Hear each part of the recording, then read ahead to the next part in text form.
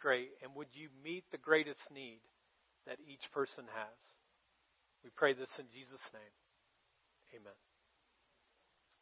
Well, I was 8 years old, and my neighbor Jeff and I were playing baseball all day long at the baseball field that was right next to the church where my dad pastored. And we kept playing and playing and playing, and eventually we had experienced 10 World Series, okay? Just game after game after game. And so we got to the end of the time, and we just kind of got tired, and we started getting bored. And so we looked over, and we saw this school bus that was in the parking lot of the church where my dad pastored. And on the outside of it, it said Texas Migrant Council. And we had a daycare that met in the church where my dad pastored. And they would take care of the kids during the day while their parents were out in the fields as migrants.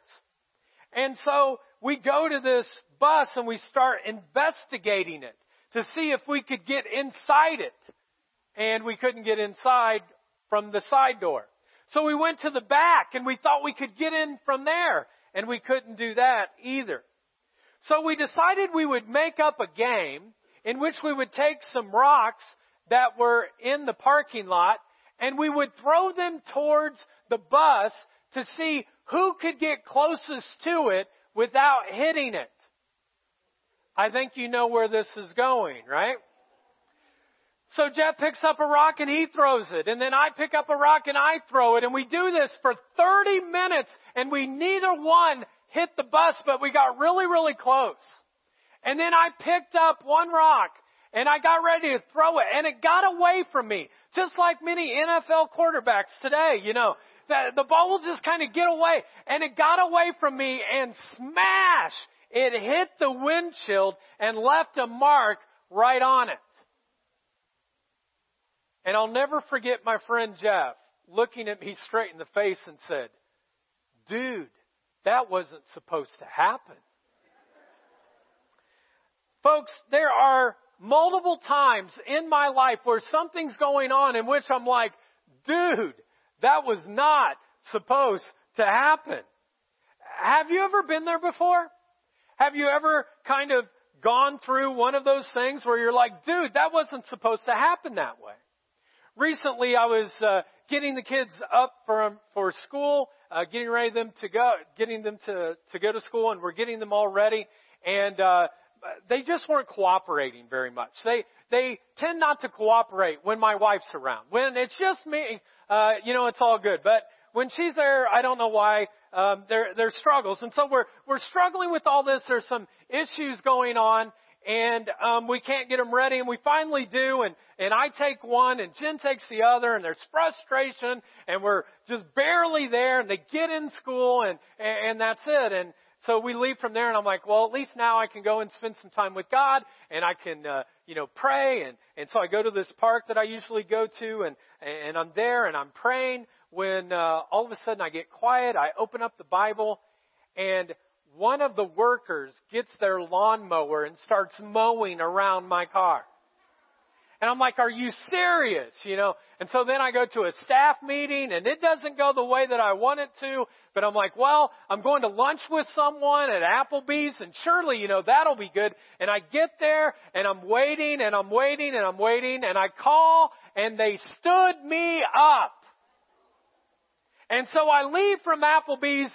I didn't eat anything. I'm walking out, and the first thing in my mind is, dude, this day was not supposed to happen like this, Have you had one of those days before where you were expecting things to turn out a certain way, and it just didn't work out? One of those days where you're thinking everything's going to go one way, and then it actually goes the other. Today, what I want to talk about is that word expectant and expectancy from a scriptural kind of perspective.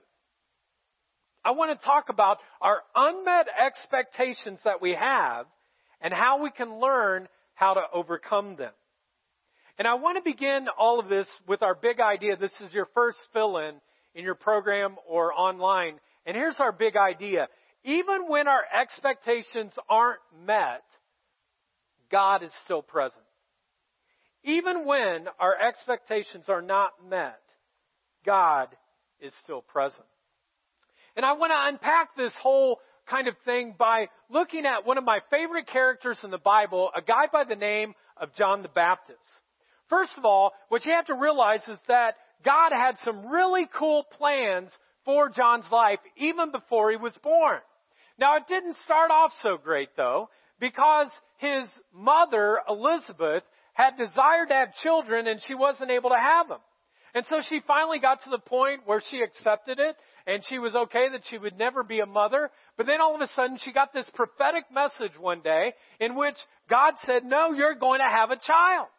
And about that same time, God goes to her husband, Zechariah, who's a priest, and he's walking into the temple, the church of that day, and he's getting ready to walk in, and he encounters a prophetic word as well, where it says, your wife is going to have a child. And when he hears this message from God, he starts laughing, and he's like, there's no way. And an angel comes down and actually quiets his mouth, and he is mute for the whole time that she's pregnant. Now, sidebar here. Some of you who are married right now probably wish that that would happen to your husband, right? Like, God would actually come down and kind of, shut his mouth a little bit. At least I know that is for my wife sometimes. But he can't speak, and he's just kind of standing there, and then all of a sudden, he realizes that I think this thing is true. God's going to do some amazing stuff through my son named John. And so John is born, and they raise him with all of these holy vows. He's the most holy and righteous person we find out in Scripture that had walked planet Earth. And he never drinks any alcohol. He chooses a life of celibacy. He never gets married. He dedicates his whole life to the things of God. And he even says, you know what, my wardrobe doesn't matter because I'm just all about God. And so he actually has a wardrobe that has animal skins, and he never shaves. A recent movie had him depicted this way. I mean, that's a lot of hair, folks. And it's like Duck Dynasty, comes to earth and worse. And it's like, this whole thing, this wild man, he's looking, and he's so holy that he only eats locusts and wild honey because he wants to focus on the things of God. Now, he has this whole experience while he's out in the wilderness, and the concept of wilderness goes throughout all of Scripture. It's a very important theme for the Hebrew mindset, that God is often going to do something great through people when they're in a wilderness. And maybe for some of you, you're in a wilderness right now and you don't realize that God's actually molding and shaping if you stick with Him to do something great. So John is there. He's in the wilderness, and he has kind of a light verse, and he's speaking to a few people, and then tens of people, then hundreds of people, and then thousands. And this is kind of his whole focus, his mission of life. And it says this in Luke. As it is written in the book of the words of Isaiah the prophet. In other words, 700 years before this guy named Isaiah said, hey, this is going to happen. And the people have been waiting expectantly, but it just hasn't happened. But now John says, hey, remember Isaiah, a voice of one calling in the wilderness, prepare the way of the Lord, make straight paths for Him. Every valley shall be filled in, every mountain and hill made low. The crooked road shall become straight, the rough way smooth, and all people will see God's salvation. And this verse is central to this story. Because in that day, if there was a new king getting ready to come to a new city, there would be messengers who would go ahead letting everybody know this. And they would make sure that the road was ready and prepared, that it wasn't too crooked, that it would be straightened up. If there were rocks in the way, they would clear them to make sure that they could get from point A to point B. And basically, what John is saying is, this is my job. This is my calling. I'm simply preparing the way for the Messiah, the one that we've been waiting for 700 years. And John was in the wilderness as he's teaching this, and eventually people start coming there, and there's hundreds and then thousands, and this was his message. It was a message of repentance. He was just telling them, turn away from your sin and return back to the heart of God. He says, if you'll do that, then your hearts will be prepared. Your minds will be prepared. You will be prepared for the coming of the Messiah. And he starts baptizing people and saying, now you're baptized with the baptism of repentance. Now all of a sudden you have repented and God's going to prepare you for this Messiah. And John is always open, though, to telling other people, I'm not the one. You might enjoy my teaching and you might like me, but I'm not the one. I'm simply preparing the way. I'm not even worthy to untie this person's sandals. And he's going to come here and he's going to baptize not just with water, but fire. He's going to do amazing things. He's going to impact the world forever, and it'll be the Messiah. And then one day John is there and he's baptizing some people, and he looks out and he sees this person. He's like, I think that's it. That's the one. And he's like, that's my cousin. He's like, what up, cuz? You know? And he's like, I didn't know you were the one this whole time, but now I know you are the one. And he says, but I shouldn't be baptizing you, Jesus. You should baptize me. And Jesus says, no. That's not the way it works. I'm supposed to be baptized by you, John. So Jesus enters the waters of baptism to start his public ministry, and John baptizes him. And this is what Scripture says.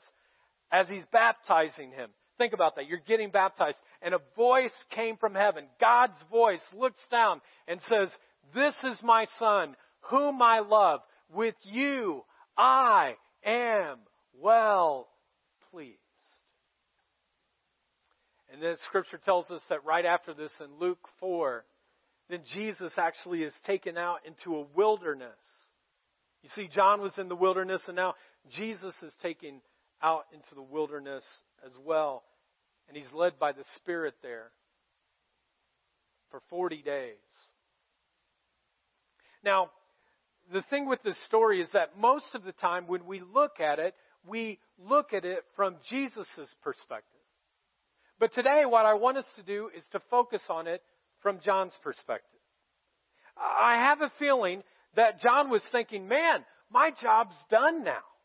I've done everything to prepare the way for Jesus. Now I can step out of the way. I fulfilled the calling of my life. And in his mind, I'm sure he's thinking, it just makes sense. You know, there was a guy in the Old Testament who was in a wilderness for 40 days. Do you remember his name? His name's Moses, by the way, just in case you were wondering. But he's like the person who's prepared by God for 40 days. And then John's like, I was in the wilderness, and now this guy Jesus, he's in the wilderness, and he's there for 40 days. And John's like, this is happening. Like it's actually taking place. My whole life has come to this moment of preparing the way for the Messiah. Now, what you've got to understand is that in the context, at this time, all of the Jewish world was under occupation. Rome actually was oppressing all the Jews. They were almost like slaves. But the belief was that when the Messiah came, he would make everything right, and Rome would be overthrown, and there would be power and miracles, and the Jewish faith would once again become the one that would bring those who were far from God close to him. And so John is thinking this is the Messiah that it's going to be. And he gets bold. He starts getting a little bit cocky even. He's like, hey, he's here now, man. It's going to go. And the problem was he gets real bold in front of a guy who had power. But he didn't care. His name was Herod Antipas. He was like the king of that region. And he goes to him and he says, hey, I've heard some things that aren't so good, that you actually are married, but you want to hook up with your brother's wife. Everybody go, ooh. That is, right? Like, this is Jerry Springer, you know? It's like, he's married to this woman, but he doesn't want his wife. He wants The other one, whose name is Herodias, and a scandal breaks out in the kingdom. And there is this whole experience that takes place in which he gets rid of the one and he marries his brother's wife. Well, John the Baptist then goes to the king and he hears all of this and he gets in his grill and he tells him, this shouldn't be going down like this. Dude, this is not the way this is supposed to happen.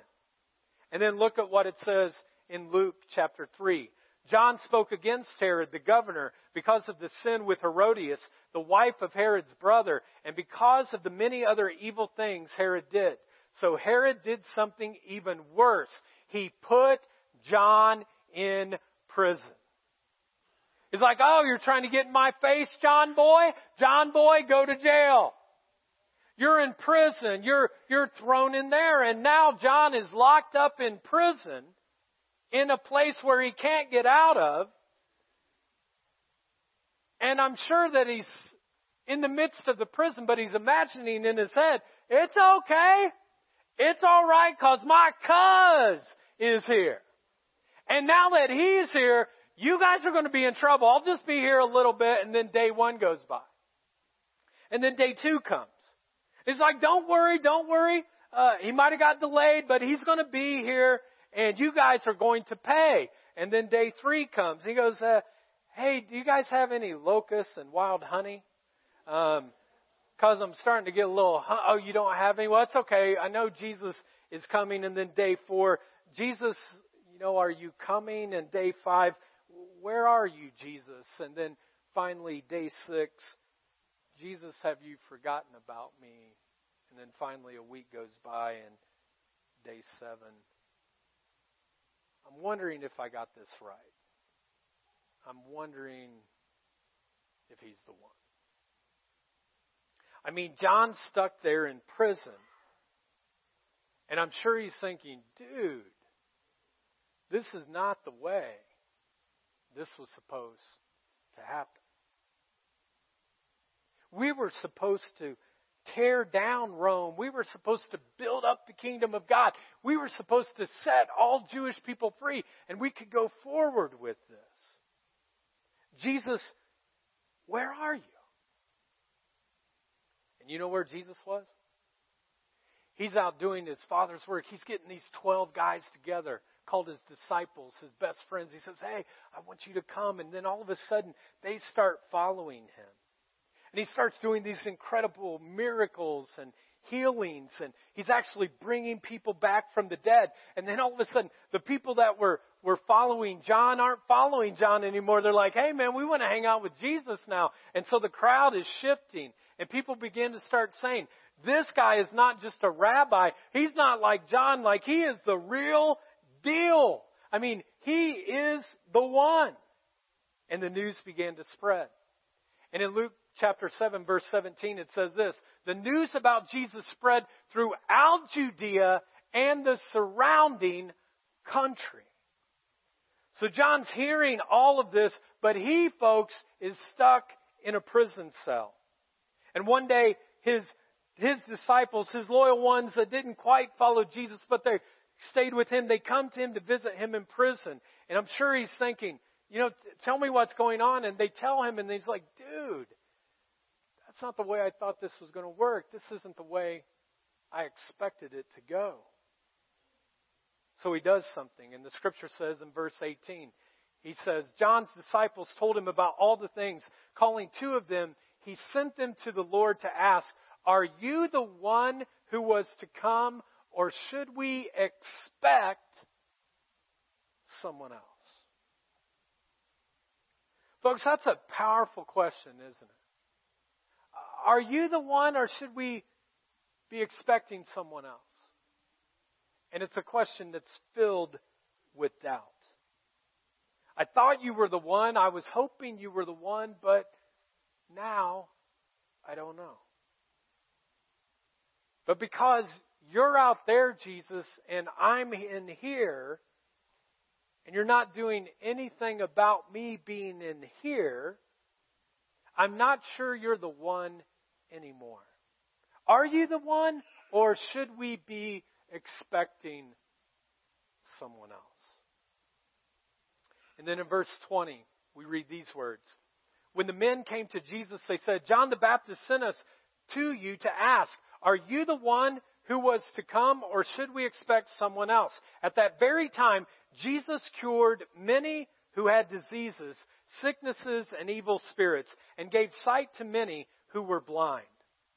So he replied to the messengers, go back and report to John what you have seen and heard. The blind receive sight, the lame walk, those who have leprosy are cleansed, the deaf hear, the dead are raised, and the good news is proclaimed to the poor. Blessed is anyone who does not stumble on account of me. You know what I find interesting about this passage of Scripture? Jesus never answers his question. He never answers him. Are you the one, or should we be expecting someone else? And I'm sure he's sitting there in prison thinking, have I prepared the way for the wrong person?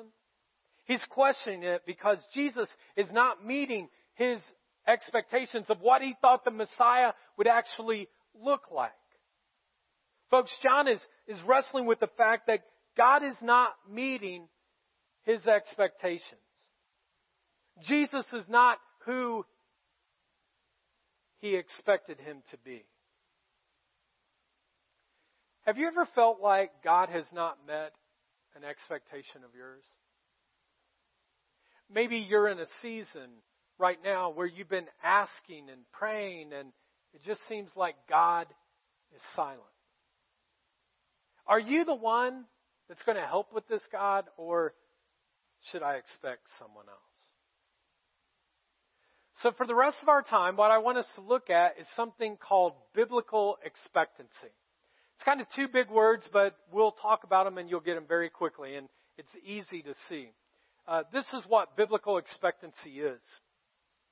We'll go to the next slide. My alignment with God's begin to do this. I'll tell you, we end up in prison just like John. Several years ago, I was attending a leadership conference, and there was this great speaker, and he was speaking on this concept. And he said this. He said, do you know what pain and frustration is? It's the gap between your expectation and reality. And he drew this continuum. He said, this is where your angst and your pain and your hurt happens, is between what is your expectation, but then what truly is reality. And however big this gap is where you'll find all of that. And I'll never forget looking at that, such a simple kind of graph, and thinking to myself, wow, so much. Do you ever find yourself having an expectation of God doing something, or your spouse doing something, or your friends or family or coworkers or your boss, and then it doesn't happen, the reality it doesn't, and you get frustrated and you get angry? Well, I want to share with you 3 types of kind of expectation that can lead us into prison. The first one is this: unrealistic expectation. Unrealistic expectation. Do you know what this is? This is where you call your spouse and you say, I'm 5 minutes away. The problem is you're in Yorktown and you're supposed to meet them at the mall. There is nobody who is 5 minutes away if you're in Yorktown and you have to meet them at the mall. And the spouse knows it and you know it, but you have kind of this unmet expectation within you that you're like, hey, you know what? It's unrealistic, but I think I can do it. Folks, I'm telling you, there's no one in the history of the world who has ever hit all green lights on McGalliard.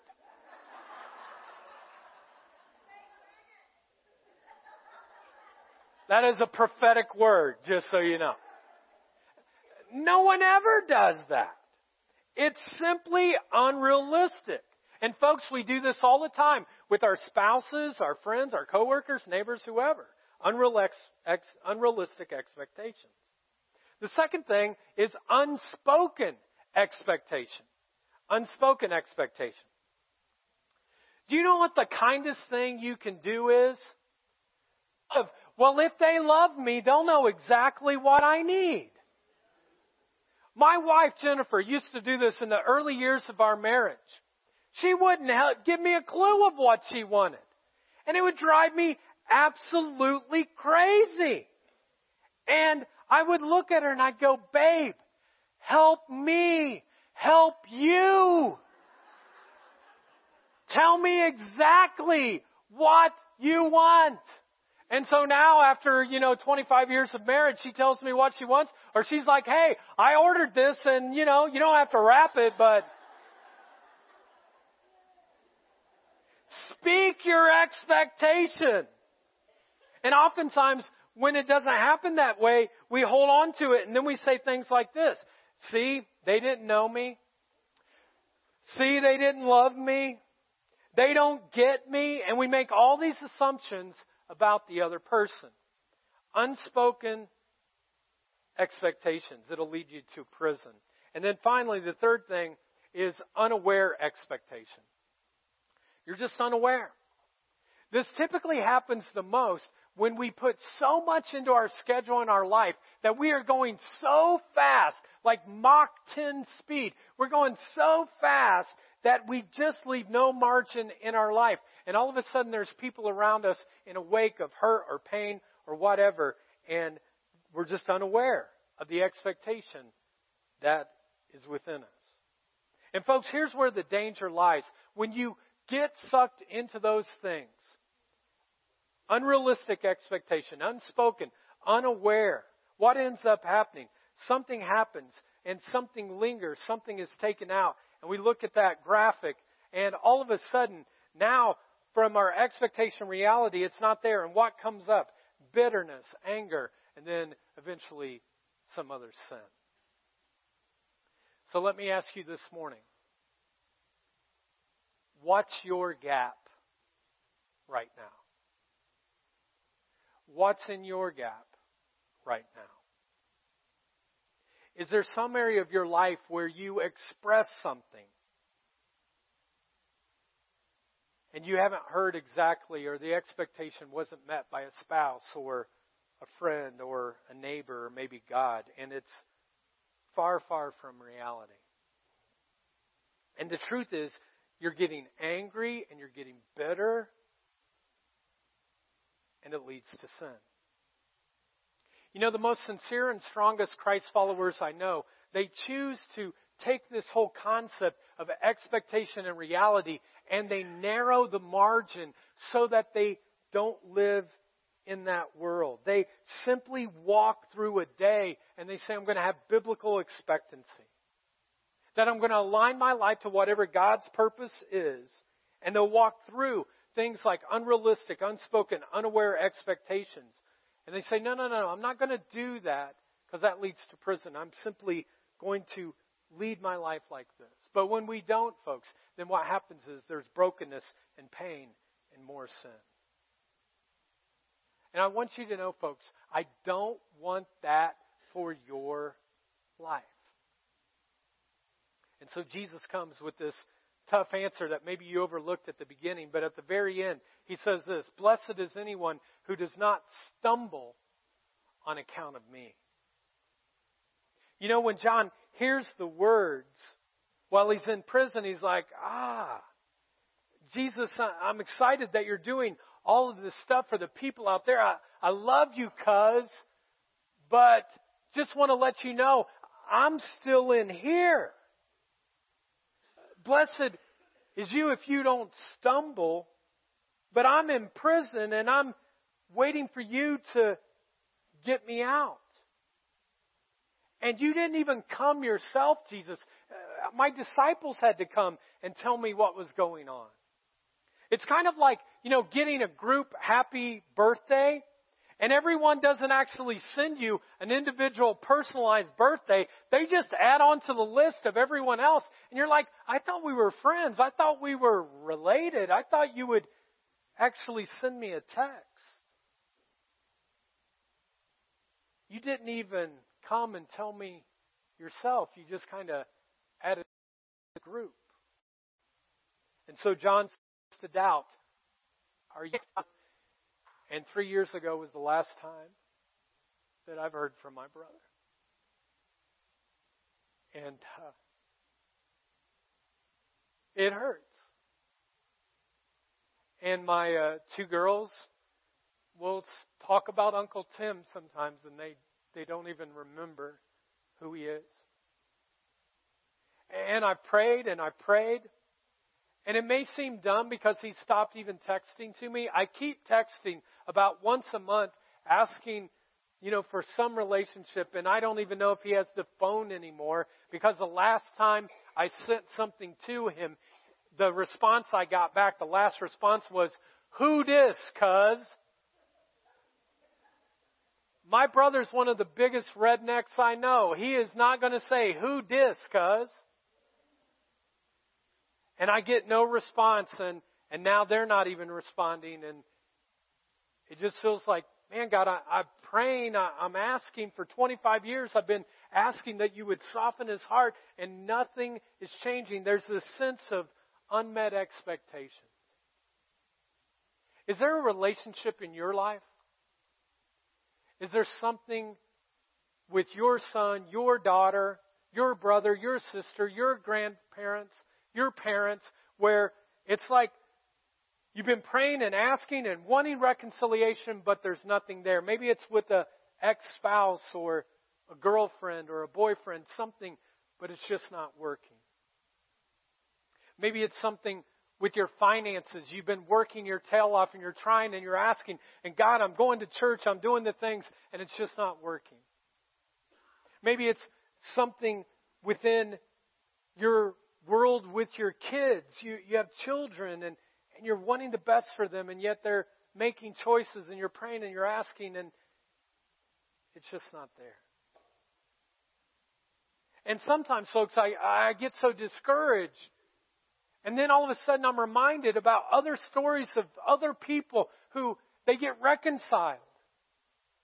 And then I see God do something in my life, and He's faithful in some area, and I think to myself, well, maybe that is a sign. And all of a sudden I'm like, God, I don't want to live in despair. I'm just choosing that even though it may be my plan, I'm surrendering to your purpose. I'm aligning my life with you, God. You don't work for me, God. God, I work for you, and so I'll align it with that. You see, folks, I've learned that I do not, and you shouldn't either, ever interpret the goodness of God through your circumstances. Instead, we should always interpret our circumstances through the goodness of God. Don't miss this. For some of you, this is why you came today. Is God good based on my circumstances? Is God good based upon my expectations? Or do I simply interpret my circumstances through the goodness of God? My faith is not my plan, but my faith is what God's purpose is. And rather than living in a prison of unrealistic and unspoken and unaware expectations, I choose to align myself with the purposes of God. Because God is good, folks. And Scripture tells us this. Romans chapter 28 says this, and we know that in how many things? In all things, God works for the what? The good of those who love Him, who have been called according to whose purpose? His purpose. This doesn't say that all the things in your life are going to be good. I'm telling you, folks, the relationship and not having it with my brother and the pain my parents have gone through and our family and the struggles, it's not good. But God's good. And He sees everything that happens to us, and He can bring good out of it because that is His purpose.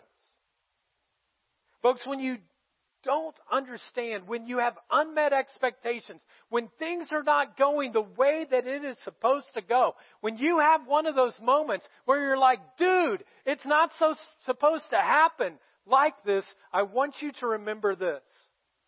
You don't have to understand the plan to trust God's purpose. You don't have to have all the T's crossed and all the I's dotted to figure it out. Folks, when your expectations aren't met, God's still present, and His purposes ultimately prevail. Listen, I don't want you to live a life where you feel like you're in prison of unrealistic, unspoken, unaware expectations. Because it's just the playground for the enemy to keep us there. But I desire that you would do whatever you can do to be attentive and aligned with the purpose of God. So this is how we're going to close. When you walked in today, you received a card that looks like this that says expectant prayer. Because that's what prayer is. It's simply we're expecting God to show up. Our circumstances don't show it, but we're believing and trusting we're going to align ourselves with Him to do that. And I was thinking about this idea of expectant prayer as it relates to the Wailing Wall in Jerusalem. I've never been there before, but I was looking at a picture this week, and you can see it here. And people will go to this wall where people have gone for thousands and thousands and thousands and thousands of years. And they'll go and they'll write down prayers, and then they kind of put it inside these different creases, believing that God will actually hear and eventually answer this in His time and in His purpose. And my first thought was we were going to have like a big wall outside, and people would go and they'd like put it on the inside, and then my staff said, "You're nuts." And they're right. So, I don't know who that is, but greeters, remove that person.